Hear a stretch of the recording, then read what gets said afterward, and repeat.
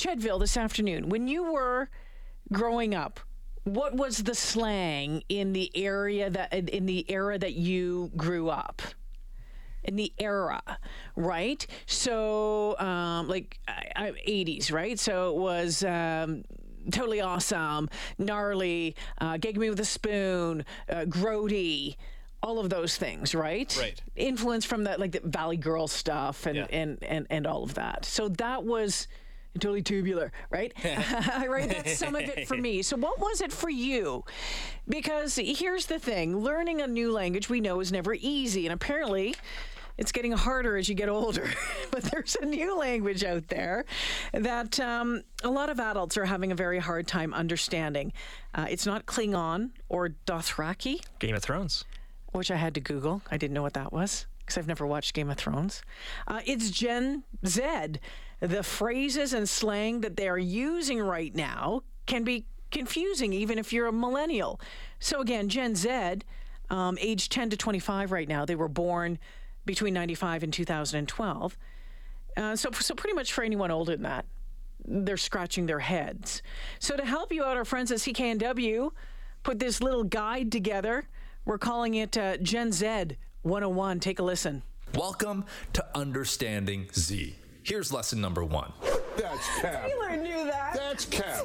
I accuse you of capping. Cap, or the more commonly used variant, no cap. It basically means when you're not lying. That would be no cap. And logically, when something is a lie or is not true, that would be cap. So here's an example. Yo, that food was super good. No cap. The earliest definition of no cap was introduced on Urban Dictionary back in early 2018. So this one's been around for a while, but it's still a very popular term. You're going to see it everywhere on social media, specifically TikTok. Here's lesson number 2. What's 9 plus 10? 21. Hey, that's kind of sus. Get it? Sus? Like Among Us? Sus? The joke? Sus, which is a short form version of suspicious, but can also be used to describe something that seems dishonest, questionable, or just all around not great. So here's an example. See if you can pick it up. Hi there, can I help you? Yes, I'm finna get a PC got. Mine's high-key sus. It's literally slower than a boomer. This word exploded onto the scene with the success of the video game called Among Us in 2020. You can basically consider words like shady or untrustworthy as capable alternatives, but sus has its own place. On to lesson number 3. Times that life hits different. Being at school when it's dark, that AM grind. Hits different. This is used when something is significantly better than usual or is way better under specific circumstances. Here's another example. Yo, these onion rings just hit different. I feel there's a lot of versatility with this term, and it basically speaks on the impact that something has on you. And that something can be anything from food to music, life experiences, and everything in between. If something truly impressed you, you can say that it hits different. Moving on. Hey, do you want to get some food? I bet. Five Guys or Chipotle, what do you think? I bet. That's not really a conclusive answer. Which one do you want? I bet. Okay, now you've probably heard this one. It's a very commonly used phrase, bet. It's an alternative way to say all right or okay. It's basically a confirmation to a statement, question, or a challenge. When this quarantine is over, let's go on a trip. Bet.